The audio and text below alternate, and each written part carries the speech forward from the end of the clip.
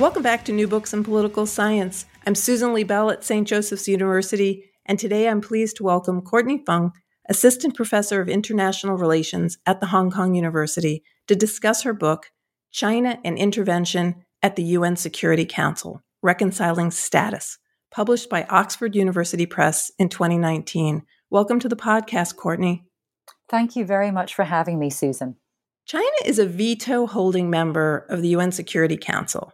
Yet Chinese officials have been skeptical of using the powers of the UN to pressure nations accused of human rights violations.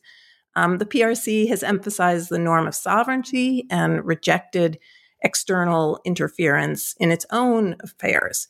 Your book interrogates why China, as a member of the UN Security Council, has sometimes acquiesced to pressuring from nations, other nations on the Security Council who wish to intervene when, in the case of mass human rights abuses.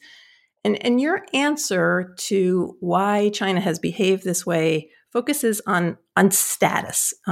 You identify two conditions under which a state will act, emphasizing that social constructions by way of public discourse of regime change really matter, especially when we embed them within the wider material conditions.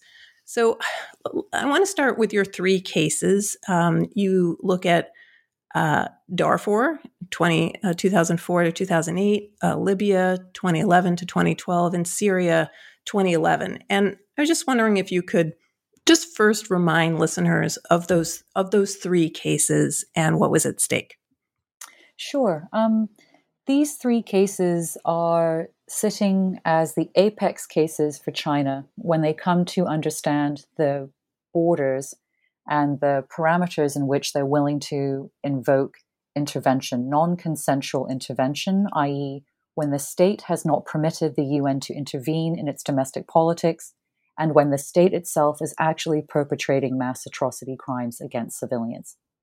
The reason why these three cases are the most difficult for Beijing to address is because they are all occurring against a very rich and diverse public debate, this public discourse, saying that these leaders of these particular countries, Sudan, Libya, and Syria, must go in order to stop the mass atrocity crimes from occurring.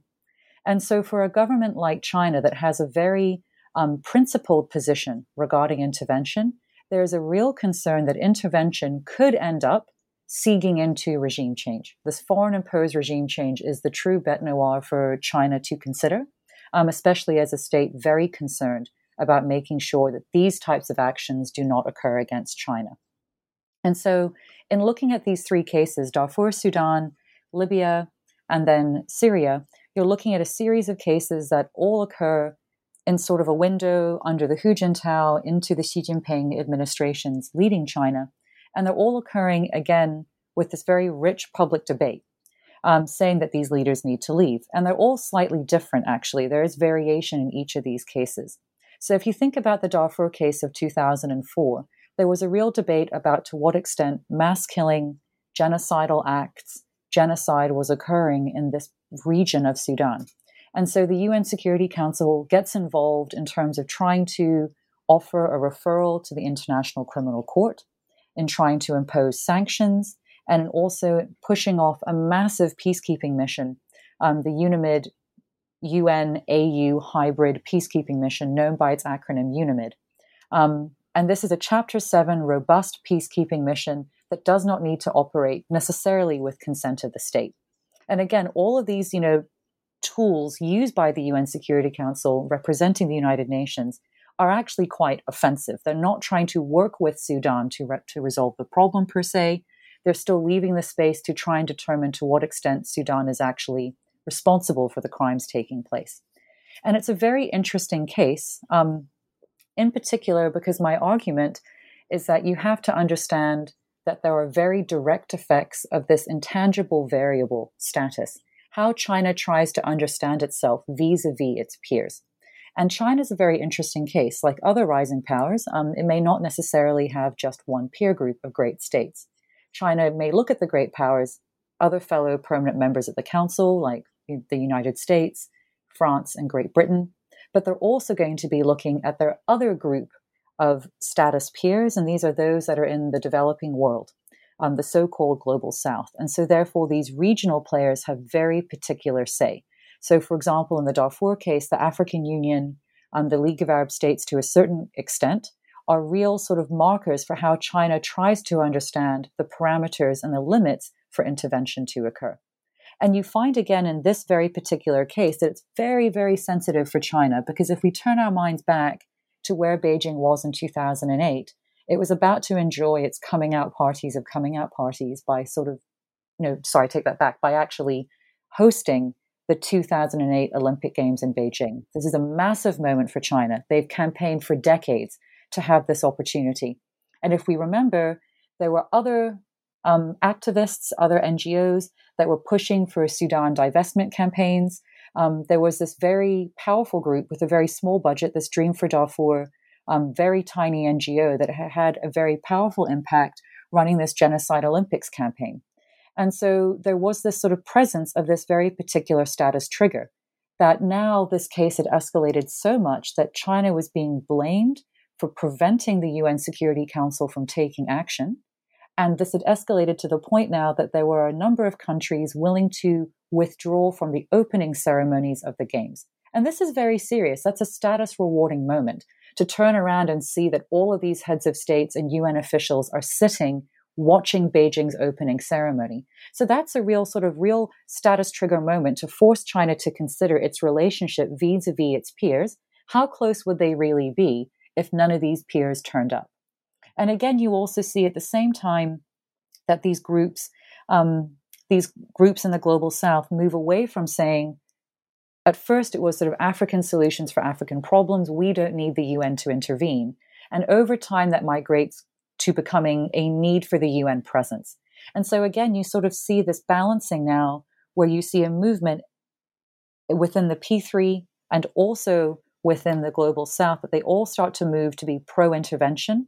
And so you start to see in this very particular case a fascinating change in how China conceptualizes the need for intervention in Darfur. If you think back to 2004, the Chinese position was very clear that business is business. I mean, this is a direct quote given by a Chinese foreign ministry official. Business is business. China has a business, trade, arms sales, diplomatic relationship with Sudan. We are not in control of the country, and domestic affairs of Sudan are their domestic affairs. But by the time you get to 2007, China is the key state pushing for this peacekeeping mission to take place. And China is indeed the first non-African state to deploy to the UNAMID peacekeeping mission. And China is crucial in maintaining pressure on Sudan to permit other countries that are non-African states to also enter as UN peacekeepers. So China plays a very, very powerful role. And rightly so, their diplomats are very keen to point out that they had done things that even the Americans could not do, in part because they had this close relationship to Sudan to begin with, which of course, Sudan had become a pariah within the international system. And there's still the warrant out at the ICC, the warrant out for Omar al-Bashir, the leader of the Sudanese government. So that's that sort of Sudan case where you see a really remarkable 180 change in the Chinese position regarding intervention in Darfur, where they really don't want to see it happen in 2004. And then within 3-4 years, they've become one of the most forceful advocates for pushing to see that intervention occurs. And they're willing to sort of abstain on an ICC referral that actually does lead to the indictment of the head of state. And they are willing to support sanctions and a very tough peacekeeping mandate. So again, the sort of practical application of this principled position that China does not like to see any potential merging of intervention into foreign-imposed regime change. And China also does not like to see opportunities for where states do not give consent and still have these interventions forced upon them. If you fast Courtney, forward, let me just stop you there for just a second and ask you, you're an IR theorist, and we in IR, realism or liberalism wouldn't really be able to answer why China did what it did, given the overview that you've just given about Darfur. And we're going to talk about Libya and Syria as well. But right now, can you Just tell us a little bit about how it is realism and liberalism would be inadequate to explain this kind of a change in position from 2004 to 2008. Sure. I mean, I think the issue I had was when I turned to sort of these realist theories to try and understand how China would be operating. I really thought that if realist theories are guiding decision making, then you would expect vetoes in the case of Sudan, where China has the closest relationship out of all of the members of the P5. They have the most dense relationship in terms of an arms trade, military training, a diplomatic relationship that's very, very close, etc., where China has the most significant financial investments and very close political ties. And yet in the Sudan case, and actually, frankly, also the Libya case, these are cases where China actually permitted or actually supported the intervention to occur.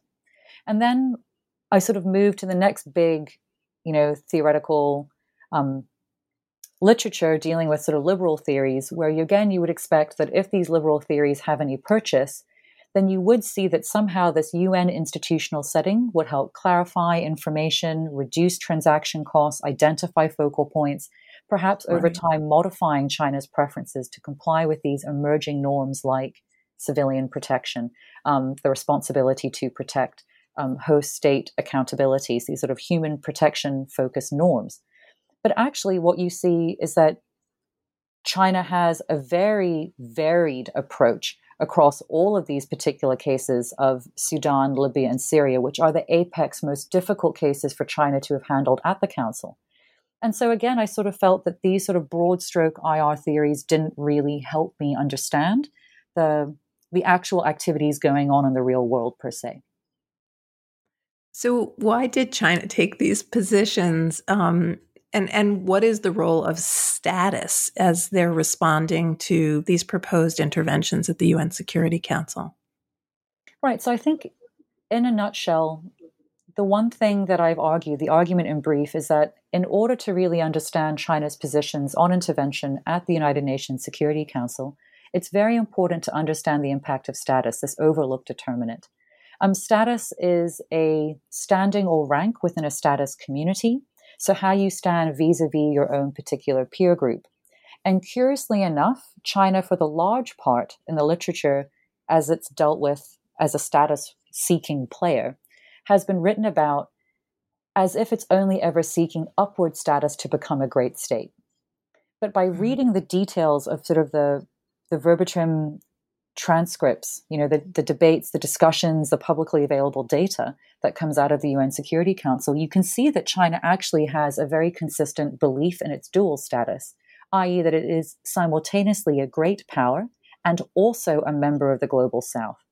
And this means at times that China has to try and figure out its own status dilemma, i.e. how can China secure status recognition from all of its peer groups? Because sometimes its peer groups don't want the same thing. You can imagine the great states, the US, Great Britain, and France, are quite pro-intervention, pro a more robust interpretation of Western liberal norms at times. At the same time, states that have been at the receiving end of these non-consensual activities, like those in the global South, the host state that has to take the intervention, like Sudan, for example, the regional organizations that also have very strong opinions, in that case, for example, the African Union, they might be a little bit more anxious about the need for intervention. And so it's a real issue for China to figure out how it can be friends with everyone at the same time. And then my answer to that is that you have to understand about if and when status comes into play and how. And I argue that there are actually two key conditions that will help you understand if and when status can actually be a significant factor for China. And the first is whether or not there is a status trigger, which helps heighten or accentuate China's pre-existing status concerns by emphasizing China's isolation from its peer groups, making China more susceptible to status challenges. So these can be very basic things, like a speech act that draws a contemporary parallel to a low status time in China's foreign policy. So, for example, you would say something like, well, China can't host the Olympics in 2008. It's not a worthy host because it also has had its own support for these human rights abuses, like it did with the Tiananmen Square incident of 1989. Right. So the Tiananmen Square incident is one of the lowest points in China's modern foreign policy when practically everyone turned their backs on China. So to reignite this conversation, to bring up the 1989 Tiananmen Square incident as a contemporary parallel is very, very triggering, to put it bluntly. You can also have these attacks on China's high-profile status rewarding events. So again, the attempts to tar the 2008 Olympic Games as the quote-unquote genocide Olympics, to produce these genocide Olympics mascots called Gen Genocide. These things are, again, a status trigger. And you have to think about understanding how these things are understood and how they are utilized by Beijing. And the way that all of this sort of ties together again is that China itself, again, has to understand out of these status triggers is one sort of subset driver for the status concern. Another subset is as China's monitoring the activities of its peer groups. So they're trying to understand if and when these groups congregate around the same policy position, i.e., we believe that China should select policy option A, not policy option B. If these groups can remain cohesive with no individual state defections. So the P3 believe that we as Great Britain, the United States, and France all select policy option A, and a responsible great power would also select policy option A, and none of them defect from that position. And that when these peer groups can make an unresponsive China pay a social cost for bucking the group standards of good behavior. So you do not select policy option A, we will now be sure to reduce diplomatic contact with you and highlight to the foreign press how you are not understanding what the concerns are of acting as a great state because you have selected policy option B.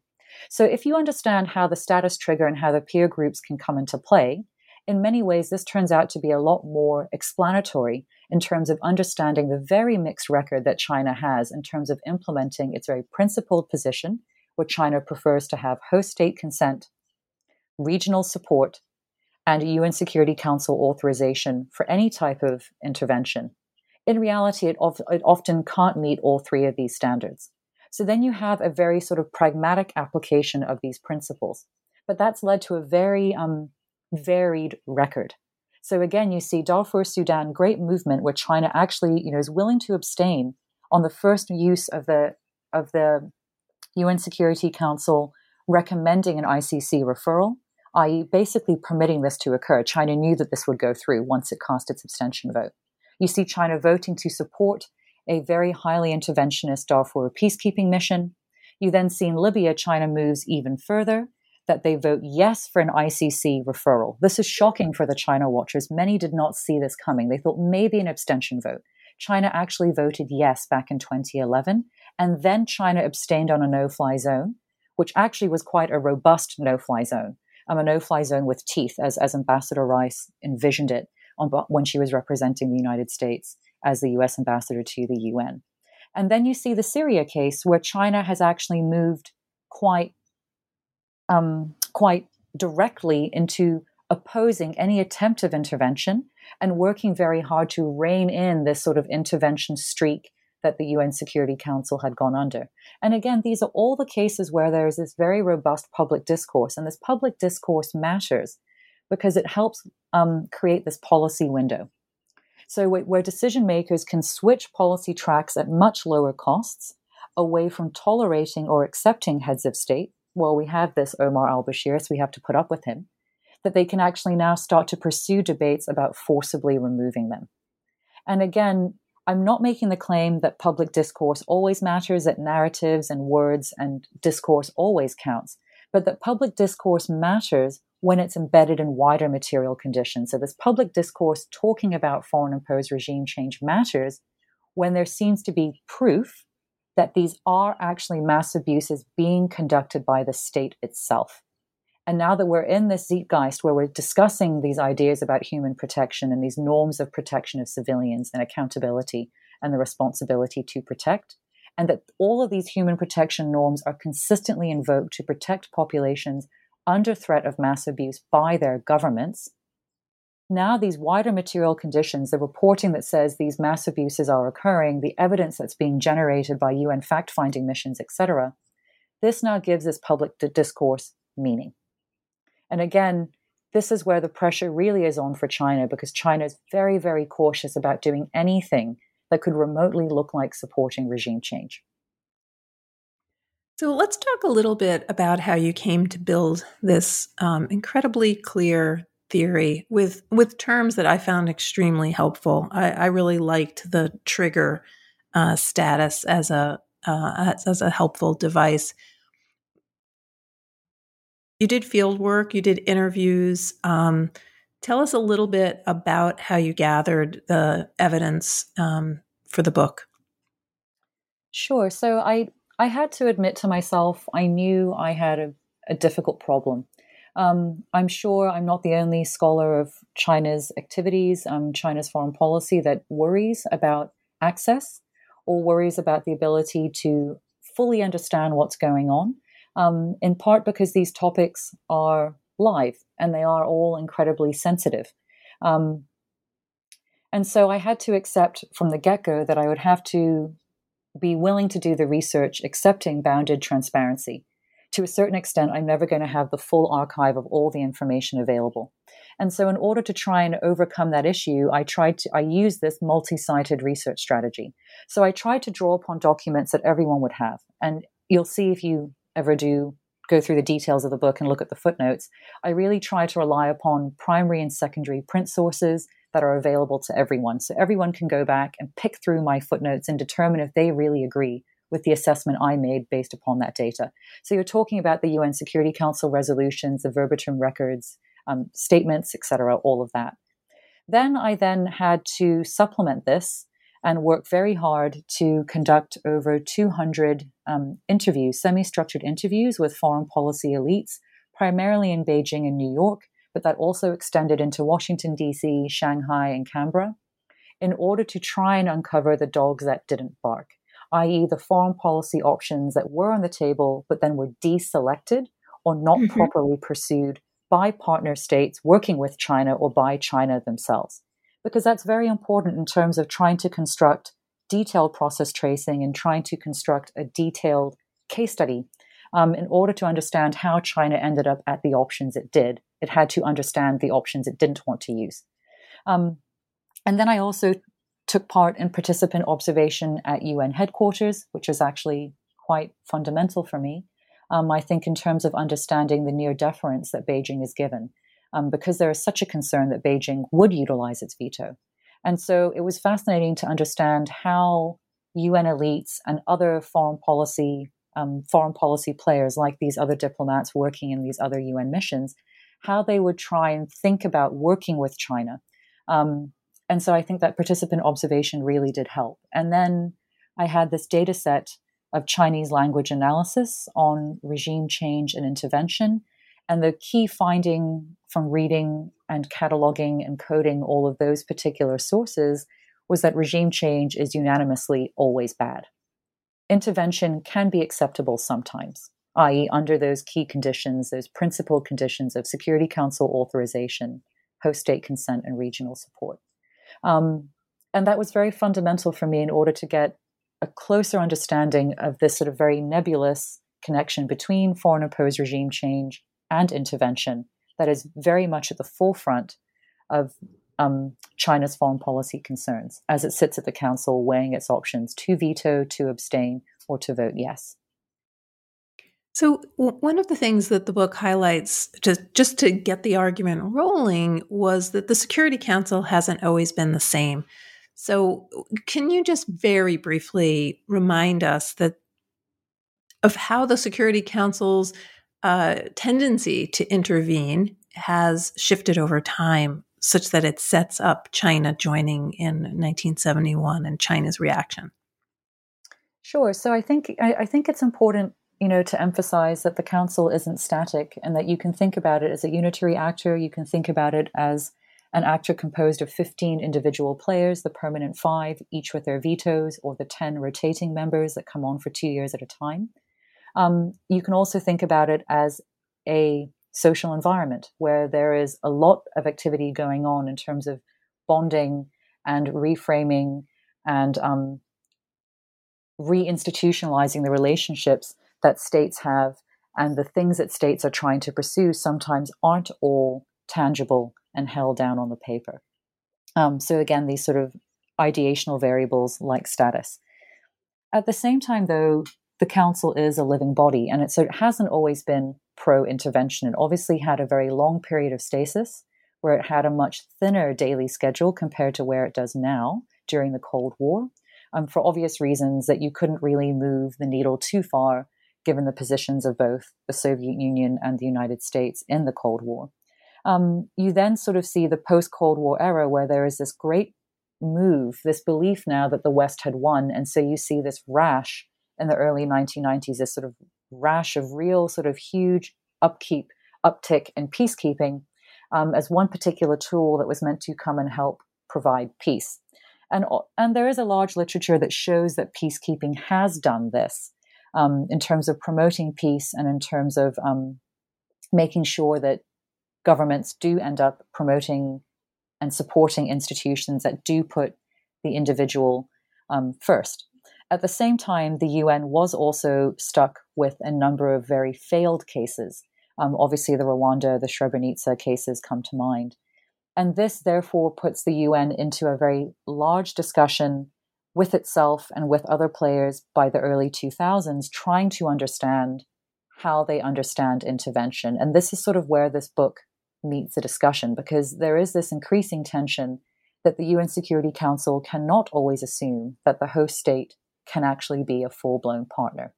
And the UN itself has come under attack by the states where it has gone into, quote unquote, try to help.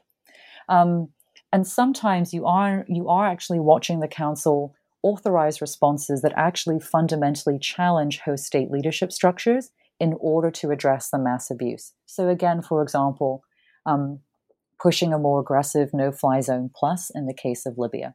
And so, we're sort of at this very tenuous point now where we're trying to understand how traditional sovereignty, which is all about the sanctity of the state and controlling its domestic affairs and its borders, how this abuts against all of these emerging human protection norms that, despite the criticisms one can make of the responsibility to protect or protection of civilians and accountability of the state, etc., they seem to be quite stubborn and these norms are here. And so it does apply pressure then to these governments that actually are conducting mass abuse against their population groups within their states, within their countries. And this is where we're now at with the councils. The council's trying to further understand to what extent it wants to push through these more vigorous, interpretive, liberal norms, and to what extent the council is perhaps more cautious about respecting the trade-off with having to respect traditional sovereignty. So as China is in this environment, and given the Security Council changes and this tension between regime change and intervention, you list these or derive or come up with these 5 categories as to why China finds regime change so problematic. Can you just list those out for us so then we can get onto some of the other cases? Sure. So I think the key thing is that the interviews that I had with Chinese elites reveal that cases of UN Security Council intervention with the surrounding public discourse of foreign-imposed regime change as a viable policy choice are the most difficult crises for China. Fundamentally, China does not want to condone or support foreign-imposed regime change as an activity or a byproduct of UN Security Council action. And there's a very rich literature that acknowledges that China has eased into accepting intervention, but this rich literature has not talked much about this problem and this tension with foreign-imposed regime change. And there are a number of reasons why China is very concerned about it. The most primary reason that we have to understand is that the center of all core interests that China has is the security of the ruling party, the CCP, and that this must be maintained. And so therefore, there's a real concern then that the Chinese state has about the precedent for such actions against China could be set up by precedent elsewhere. So if you're willing to accept this happening in Libya, could this one day end up at China's door? And so again, this is rooted in a much deeper, richer understanding of history, perceptions of history, the use of history within the Chinese political space. But the Chinese leadership has had a very persistent sensitivity to domestic disorder caused by foreign threats, a real concern about foreign pressures leading to disorder at home. In part, a lot of Chinese scholars point out that China's had a very negative experience in its modern history with the outside world, a very real concern about the US dominance in the international system and how US positions could try and force themselves onto China.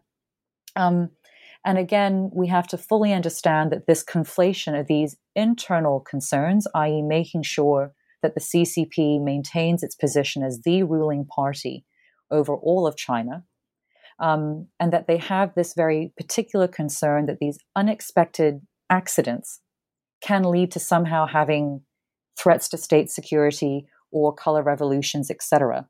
And so this leads to this conflation then that these external security concerns, what goes on elsewhere, could help propagate problems at home for China. So again, we have to understand the way that they're thinking about their current security concerns. The core interest, the number one thing, is maintaining CCP control and the security of the CCP as the ruling party. And so we have to understand again how all of these external activities occur and how they collide then with this very inward-looking need to have security and dominance at home.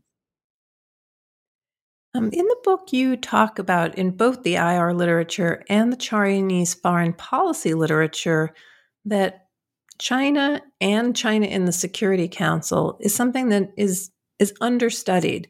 And I'm wondering if you can explore just a little bit as to why you think this is the case, that such a large power, such a focus of international affairs goes understudied.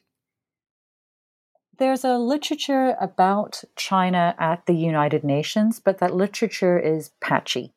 And it's often written from a very detailed, fascinating historical, methodological viewpoint. But it doesn't approach it with this idea that there's something here that we could mine in any type of conventional political science approach. So there's a literature there, but it's also very patchy. And I'm also quite fascinated why that is. I don't know if it's in part that the way that we've subdivided all of the different... There's a very rich literature that does discuss China at the UN Security Council, but it tends to be built upon basic historical updates. So a very detailed case study of one particular case, but then there's not much literature around it. And I don't know what that is. If it's a concern that we've seen that much of political science now is not so interested in these sort of qualitative research methods that obviously do lend themselves to this particular understanding about why and how China acts. I also don't know if it's simply the trend now that you're trying to understand something as complex as China, and therefore there's also the headache of trying to understand the United Nations on top of it. And I also don't know if coming out of it that no one really did take this particular country that seriously as an actor at the United Nations, because again, for the most part, there's a very robust literature about the United States at the United Nations or Canada at the United Nations. But there isn't really this very detailed discussion about China. And I'm not sure if that's in part because of the way that China acted for the first 10 years. It assumed its seat at the UN Security Council at the United Nations in 1971. And so for the first decade, Beijing was actually quite a quiet player.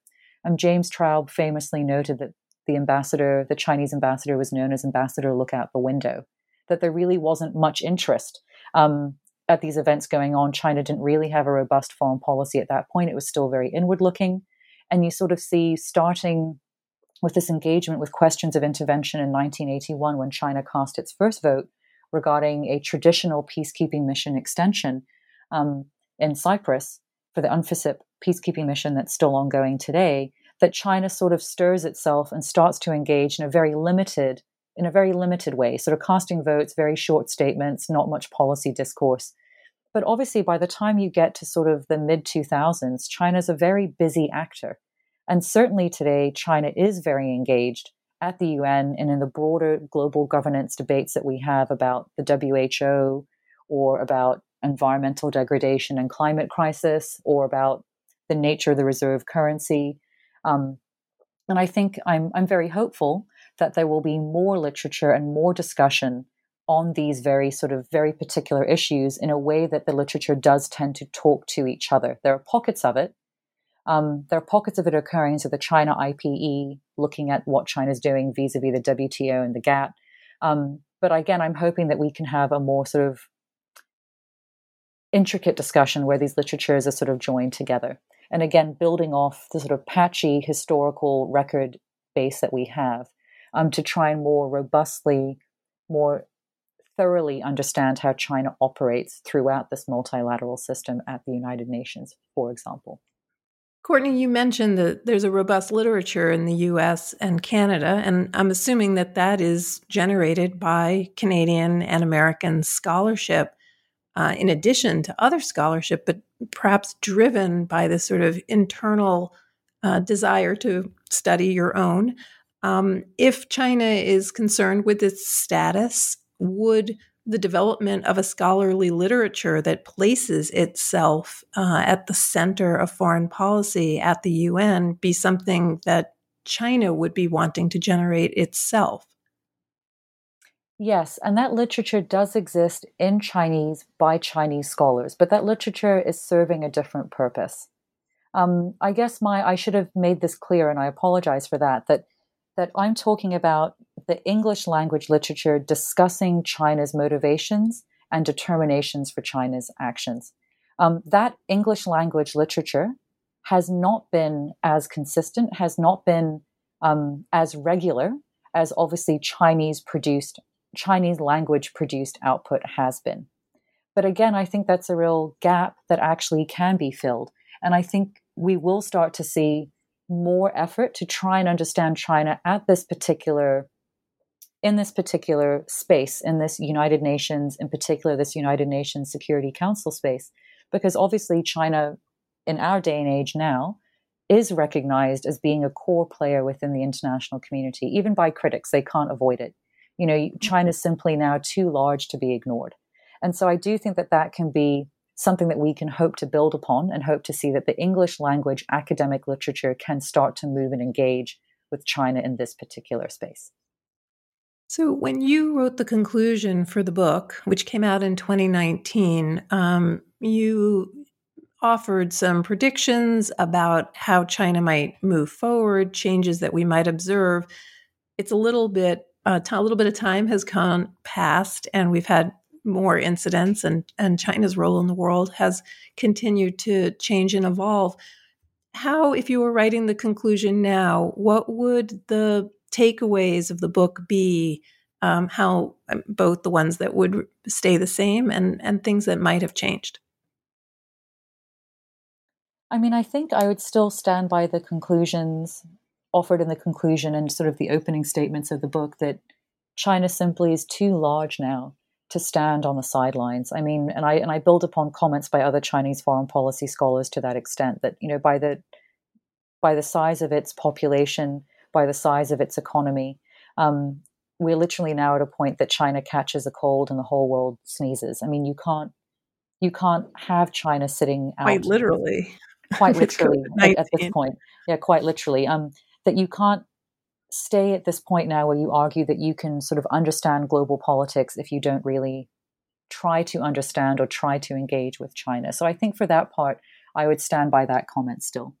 I would also, then obviously add the caveat that we have to be careful because China's engagement in these broad questions of intervention is a very fascinating space of really rich, dense engagement and real internal debate and struggle about how China wants to fit into the world around it. To what extent does it really want to buy in to being a peer group as a member of the Global South at a time when the Global South seems to be quite pro-robust, non-consent-based intervention?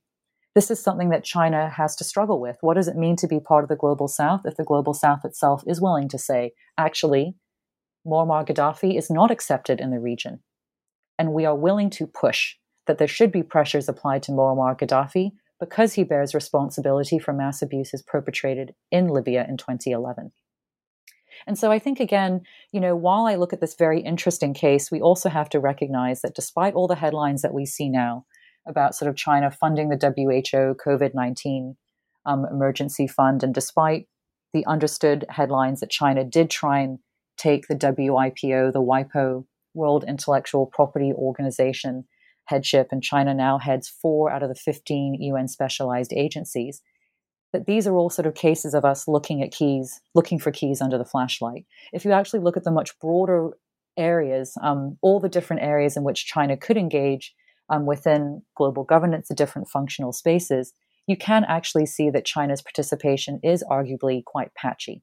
So China is careful to engage in areas that are of interest to it. And I think I would stand by that hasn't really changed over the course of the last year or two. And so China is very selective about the areas within global governance, the functional issues that China is very avid and very interested to be involved in, like peacekeeping, like climate change, climate crisis, environmental degradation.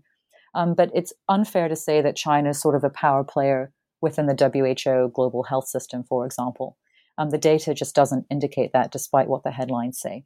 And I think I would again stand by the point that I made, that we have to recognize that as we talk about the so-called liberal international order, or this idea of a rules-based international order that's become quite en vogue these days, as China does become more interested in participating and actually helping to design the rules and the institutions and the processes and procedures of the international system as it deals with these problems without passports, to take the term coined by Kofi Annan, that we have to be willing to actually let China participate.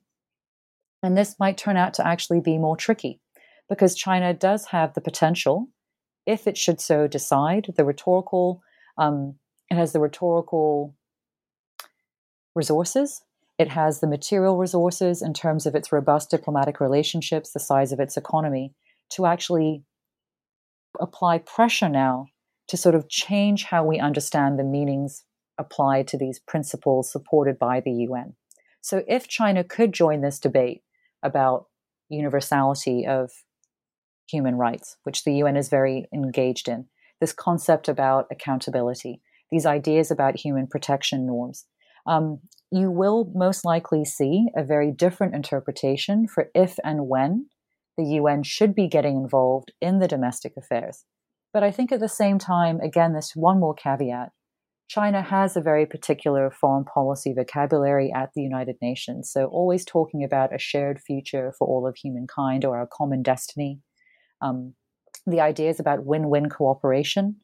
But when pushed about how these apply on the ground, when pushed about how you're going to have to make trade-offs between local opinions or ideas when you have accountability, or how will this work if something actually goes wrong? What happens if it turns out not to be win-win? There isn't that much clarity being offered yet by Chinese officials. When the rubber meets the road, how are these Chinese espoused ideas, this shared future, this common destiny, these win-win outcomes that China claims it can offer with its own very particular view on global governance? And that Chinese response isn't quite there yet. And I think I am amongst a group of scholars who are sort of waiting to see that response come out in a more detailed form. Because now if China chooses to engage, it is also going to get stuck in all of the blowback and all of the potential failure that you have to be willing to withstand if you are willing to lead in global politics. It's interesting. You mentioned the environment. I interviewed Michelle Murray on her book about struggles for recognition in China. And one of the things she mentioned was the opportunity for China with regard to the environment to, in a sense, position itself as one of the players that can cooperate with the United States and other nations that contribute at such a high level, and that there was potential. So it's interesting to see the two of you overlap there. So what's your next project, Courtney? And also, are you worried at all about access to China, to getting back in? Sure. So I'm working on 2 projects now. I have the very good fortune to work with a fantastic research assistant, Xinghong Lam, and he and I are co-authoring a series of papers where we try to understand what is it about China's influence in the multilateral system. There's a lot of hype and there's a lot of interest right now. And so he and I are basically mapping China's influence within these different multilateral institutions. So that's sort of project one. And we're in the data collection phase and trying to conceptualize what influence looks like, trying to conceptualize what apparently Chinese influence looks like, and how is this apparently different from other states' use of influence. So we're sort of messing around right now in the weeds. A second project I'm working on is trying to understand how China is going to shape and is indeed shaping an emerging global information order, i.e. the order that exists about managing individual data. Mm-hmm. China has a very particular view, which it's sort of relaxed over the last couple of years, but it still does hold on to this idea of cyber sovereignty. So there is this concept then that the state itself should be in charge of all of the data and all of the information within its own domain. And this then means that there is less opportunity for the individual to offer consent about how the data is reused or repurposed or saved or mined, for example. It also means that China has a very particular position regarding these more Western espoused views about there needing to be a free flow of information, a free flow of connectivity. And so I'm sort of studying now at this point the diplomatic and the rhetorical tactics used by China and developing a more robust understanding of how they apply their foreign policy toolkit. And this is fascinating again because so much of the literature about China and international institutions all looks at cases of institutions where China was not a core player. China, despite claiming that they were there at the end of World War II when all of these institutions were sort of given life, China was not actually a key player at the time. And so we're studying institutions where China was not there to actually help set the foundations for these rules. And China was viewed as a technological laggard. So you sort of design a system and then China decides that, okay, it will comply and get rid of its use of landmines. But we're now looking at a point where China is actually a core technological lead. And obviously China now is at the beginning, at the foundation for how we try to understand the application of these rules and these norms to this discussion about how we're going to be managing 5G, for example. So to go to your question about worrying about access, I wouldn't be a student of Chinese foreign policy or a student of international relations if I didn't worry about access. But I try to frame my work as operating one part, obviously, within understanding what goes on within China. But obviously, China has a forward-looking face and outward-looking face that has to engage with the world. And so I'm lucky in that sense that because my work is situated by looking at these global institutions, I do have the opportunity to try to understand what's going on in New York or Geneva or elsewhere and how China tries to project itself into these spaces beyond its own borders. So I think that does give me a little bit of comfort, as I do worry, like everyone else, the system contracts at times and access becomes more difficult. And so at least I have that sort of secondary site to fall back on in terms of moving forward and trying to gather data that may not exist in print and publicly accessible formats. Well, Courtney, thank you so much for spanning the time zones. You're up very late in Hong Kong, and for sharing this work with us. To remind listeners, Courtney Fung's book is entitled China and Intervention at the UN Security Council, Reconciling Status. You can get a copy on the Oxford University Press website. We're also encouraging listeners to use local bookshops that are mailing to keep them in business. You can reach them in the United States through Bookshop, the Bookshop app, or Indie. Also, obviously available at the more well-known online purchasers. So thank you so much, Courtney, and good luck with the next projects. Thank you so much, Susan. Thank you for having me.